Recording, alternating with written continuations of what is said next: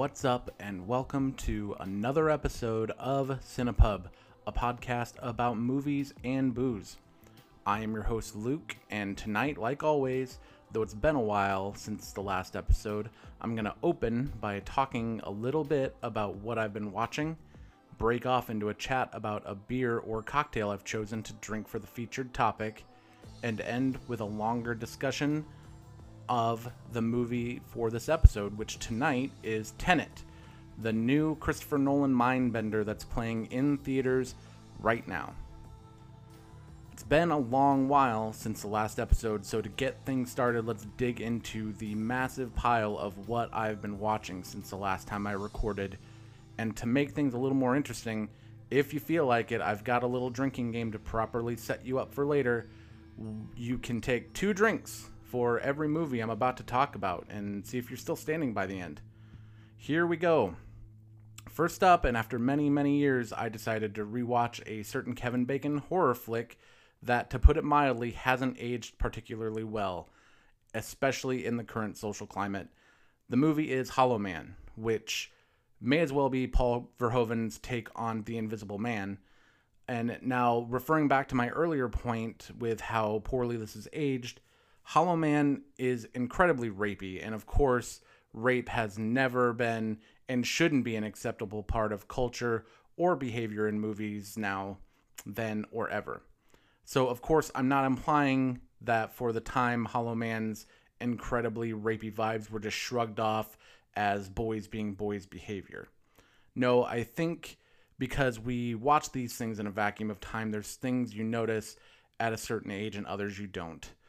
I wasn't necessarily a naive pup that didn't understand what rape was, but going back now, scene by scene, I found myself disgusted with Bacon's scientist character Sebastian Cain at every turn. The unsubtle and smug arrogance of Cain, even without the leering creep vibe, paints him as a fundamentally unlikable character throughout, and you can't wait to see someone obliterate him. Now, all that being said, there are actually some aspects of this I still find very enjoyable, but most of them circle around the special effects, which have obviously aged, yet they still hold up well. And let's face it, Bacon, despite how creepy he is, succeeds at delivering an effective villain. Still, going back now, pubescent me would likely be looked at with shame by current me for not seeing so much of the problematic elements at play. On to something newer I was able to catch up with, Dave Franco's directorial and writing debut, The Rental, which focuses on a group of friends celebrating some professional success by renting an exuberant and secluded lake house, only to find their friendships pushed to the breaking point by an outside presence. I don't want to paint this as some sort of supernatural ghost story or anything, so let me say right out of the gate that this is not that movie. I would peg this as more of a home invasion slasher hybrid that doesn't really reveal itself as such until well into the movie. Most of the first 2 acts focus on character development while throwing in quite a bit of misdirection to keep the audience from feeling like they know exactly what's going to happen next. Now, eventually, it becomes a bit clunky and predictable in the last act, but Dave Franco's direction is really solid here, as is his writing, which for the most part feels very fresh and exciting. But once all the cards are on the table, one can't help but feel like they were a bit bluffed and hoping for a little bit more razzle-dazzle. Additionally, the cast is great, led by Dan Stevens and Alison Brie, but given the talent involved, when all is said and done, I still had a feeling of, so that's it? Which might sound a bit more damning than would be my intent. The Rental is available to rent right now on VOD. It may actually still be playing in select drive-ins, but I don't have that information right in front of me. I'm going to try to do a quick lightning round on some of these other ones, just so that we can try to get through them a little bit quicker. And if you're still playing along with that drinking game, get ready. I caught Random Acts of Violence, the new feature from Jay Baruchel, which is a mean little slasher with something to say about artistic accountability when it comes to violence in entertainment. Not exactly a subtle or fully effective message, but the movie's worth checking out, and it should be available right now on Shudder. Next up, The Pale Door, a horror western from Aaron Kuntz, which is kind of like From Dusk Till Dawn, but instead of vampires in Mexico, you've got witches in the Old West. This one's kind of a mixed bag for me. I really like the concept and some of the visual genre elements, but overall, it didn't fully come together for me. And this one is also available right now on VOD. Next up, Project Power, the Netflix action flick starring Jamie Foxx and Joseph Gordon-Levitt, available right now. This one is actually, with the talent involved, it's actually anchored by a young up-and-coming actress by the name of Dominique Fishback, who gives a really great performance.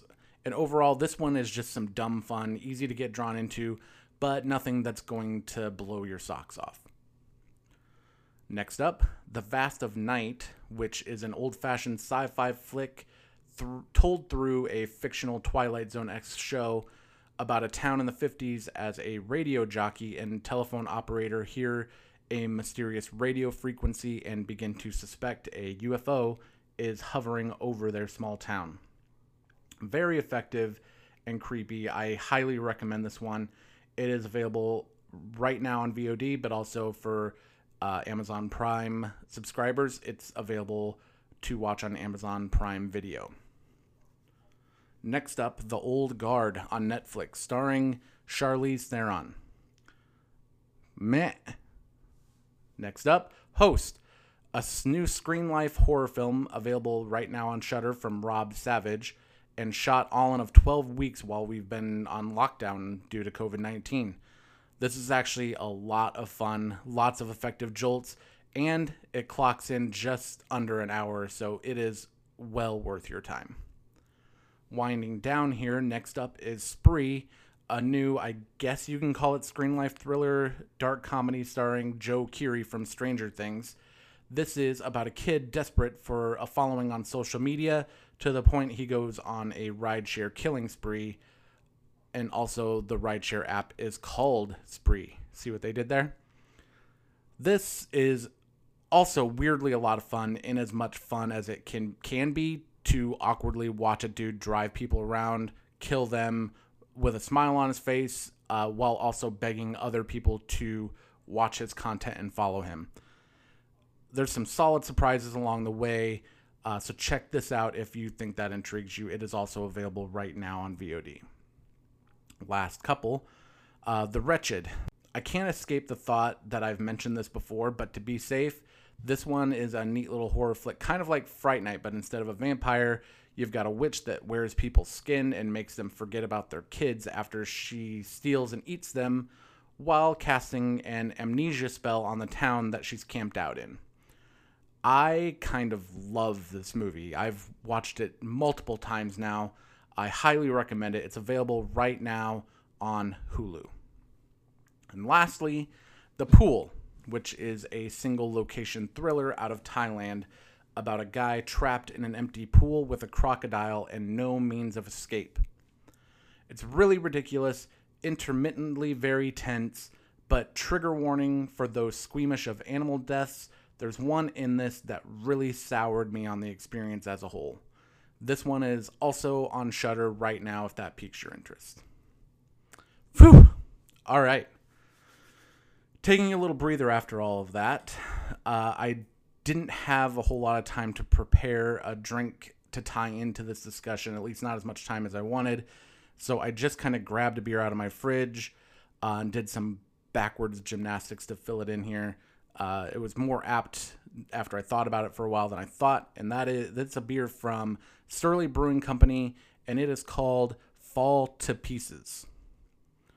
Surly is going through a little bit of a meltdown recently with a lot of their fans.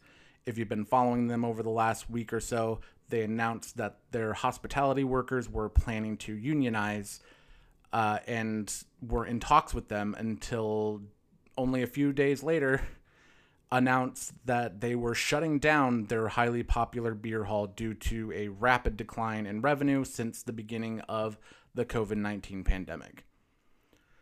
This has naturally caused lots of public outcry from local and global beer drinkers and they're criticizing the brewery of union busting. And fans obviously have not been quiet on social media about this. Outside of all of that, it doesn't particularly tie perfectly into the movie, but in some ways it does narratively, but specifically, depending on how you feel, Nolan's internal logic of the premise holds up. Anyway, if you've ever had a Mosaic IPA, you can likely picture pretty accurately what you're going to get out of this, as Fall to Pieces is a Mosaic hopped IPA, which is full of bright fruit characteristics from papaya, pineapple, mango, and even sometimes blueberry. But also, depending on the brewery and its usage of the hops, what I get out of this outside of the dank, straightforward IPA qualities is unripe fruit. Lots of IPAs sometimes tend to dip into overripe, verging on rotten fruit, but this hits the fruits on the cusp of being right where it needs to be, giving this a very crisp and easy drinking vibe. Perfect as we transition from summer to fall, and the perfect segue from talking about beer to the brain-breaking properties of Christopher Nolan's Tenet.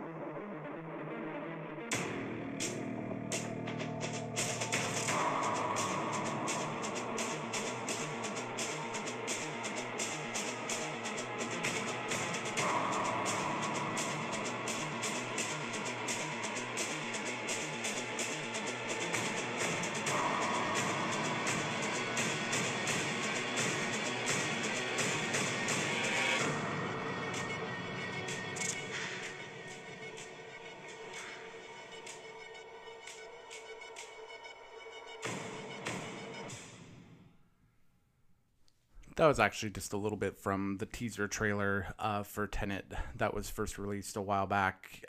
No dialogue or anything, so probably not the best one to pick, but realistically, I don't know how much people would be able to pick from the audio of a Christopher Nolan movie quite like this without being able to see it.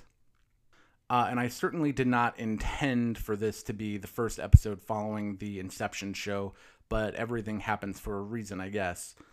And before I jump into trying to dissect the intricacies of Nolan's universe here, I wanted to briefly discuss what it was like heading back to the theater after almost 7 months.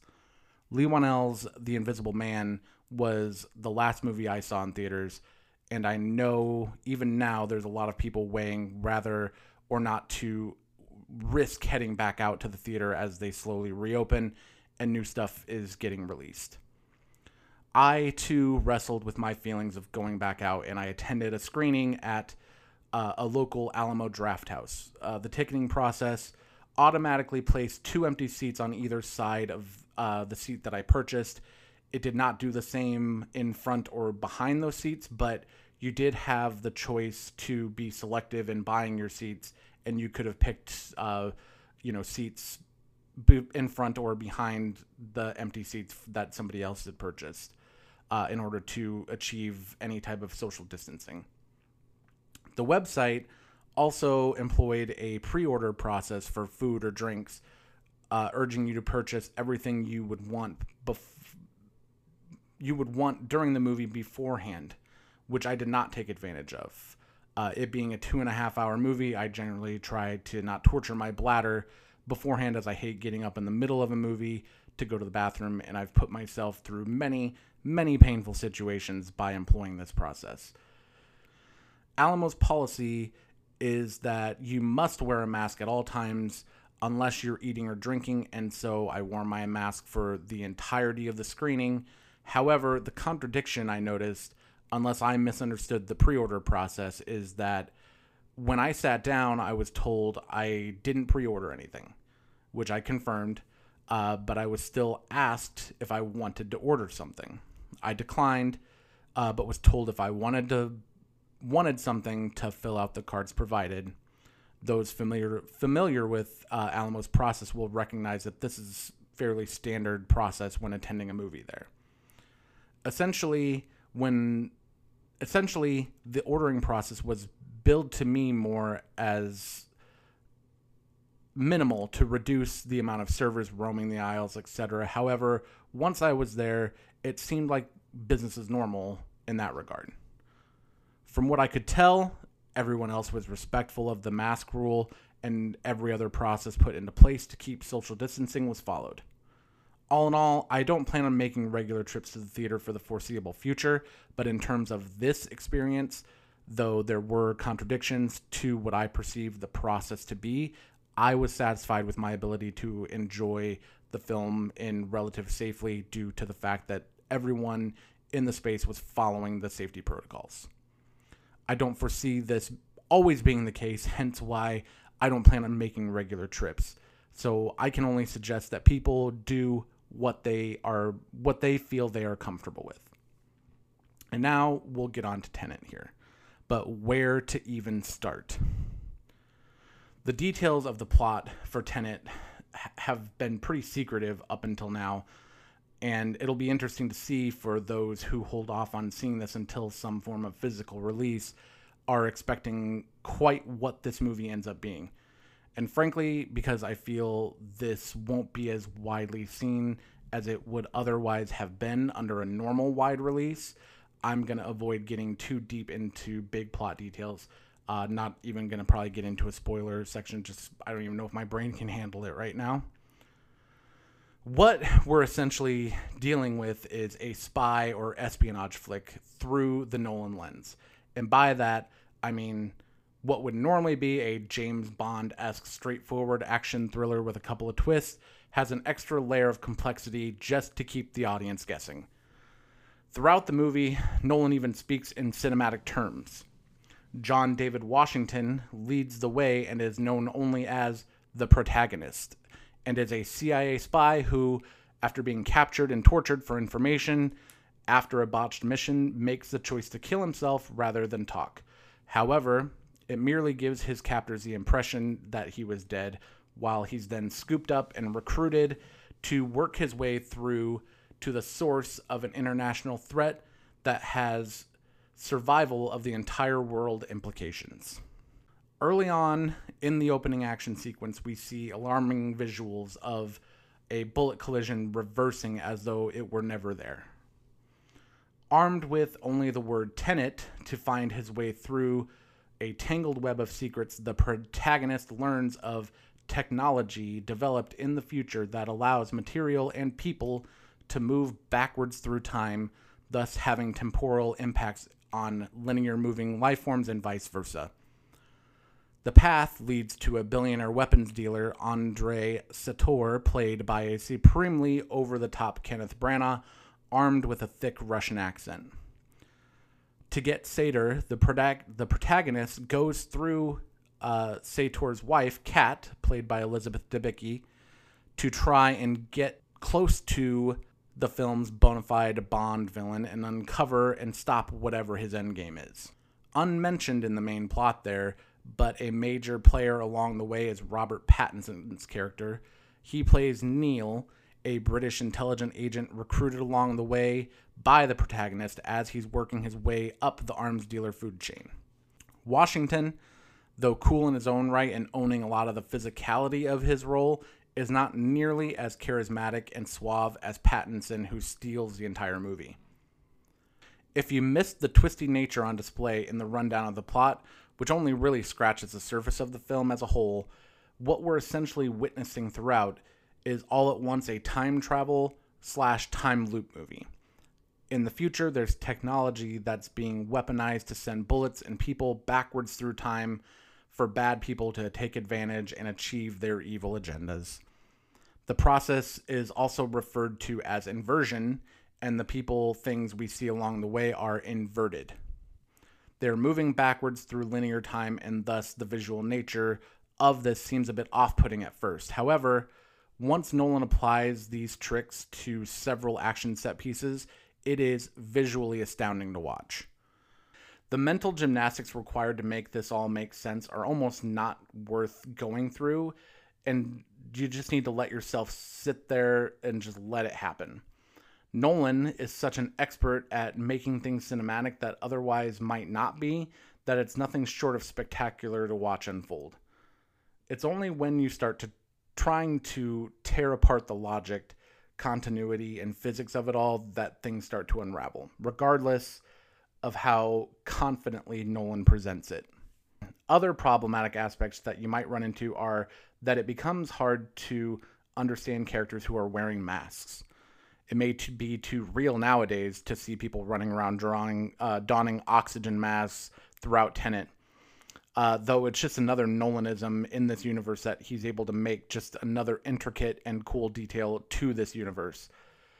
And because his movies are so narratively complex and high premise, Nolan always introduces ways to explain what's happening, and Tenet is no different. The film never actually stops to tell you what's going on, but he's got several walk and talk moments where people are explaining what's happening or about to happen as you're still moving through an action sequence and you're taking in the visual cues. So while your head is guaranteed to hurt trying to do the work on your own, I assure you the dialogue that's there to help you out is only going to give you a different kind of headache. Plus, the dialogue and pacing of this thing moves at such a breakneck speed that it's dizzying trying to keep up from scene to scene. Whether or not you're showing up for the complex nature of the sci-fi element at play, what you're really going to be there for is the spectacular and dynamic set pieces. Without spoiling the enjoyment of them, they have a whole new layer of enjoyment here simply because, as I said, we're dealing with linear storytelling, but it's also a time loop situation. So once the action ramps up, the surprises along the way are immensely satisfying, especially if you just let it happen and don't try to get tied up in the logistics. Not quite as emotionally resonant as some of his other movies, particularly since I'm coming off a discussion of Inception. I found Inception to be much more powerful emotionally than I did in Tenet, but the emotional core of the film revolves around Elizabeth Debicki, her tortured marriage with Branagh's character is the central focus emotionally. In the middle, there's their son, though she's outward at how she despises Sador, he refuses to let her go. Wrapped up in such a high premise plot, you can see a lot of the same human themes playing out as Nolan is wont to do in his films, with the choices we make and the rippling effect that they have on our lives and those around us. I don't feel them resonating as deeply here, but that is just me after all. As with all things Nolan, even when I recognize something that shouldn't work, he has a knack of pulling it off in a way that makes me not care if it doesn't entirely work. The action set pieces and balls to try to pull something this high concept on what I assume is a massive budget is nothing short of masterful. It's not even close to cracking my favorite films of his, and it will remain to be seen if on multiple viewings I change my mind, but my gut tells me I'm safe in saying the needle won't move that much. Is it still a ton of fun? Absolutely, and I can't imagine seeing anything quite like it in some time. Unfortunately, I do think seeing it on the big screen is a big piece of the visual appreciation here, as the scope of the action scenes and how Nolan films them is often quite staggering. On home video, of course, there will be appreciation for it, especially the bigger your screen. And unfortunately, we live in a weird time at the time of this recording, and venturing out into the theater is not an option for everyone, and waiting until there's a safer avenue for viewing is a choice I absolutely respect. As much as the desire is there to discuss and try to extract some of the secrets this movie has in store, until I'm able to get a couple more viewings under my belt, it would likely just sound like the ramblings of a madman. And instead, I think that's just going to carry us to the end of this episode. As always, I want to thank you for listening. And if you have any feedback for the show, any comments, questions, concerns, please email me at cinepubpod@gmail.com. You can also follow the show on Twitter, Instagram, and I believe Facebook with the username cinepubpod, where I generally try to hint at what I will be covering next. Though I did pull an audible this time, given how long it was taking me to get the Palm Springs episode set up. But with any luck, that will be what's coming up next. But again, thank you for listening and have a great night. Cheers.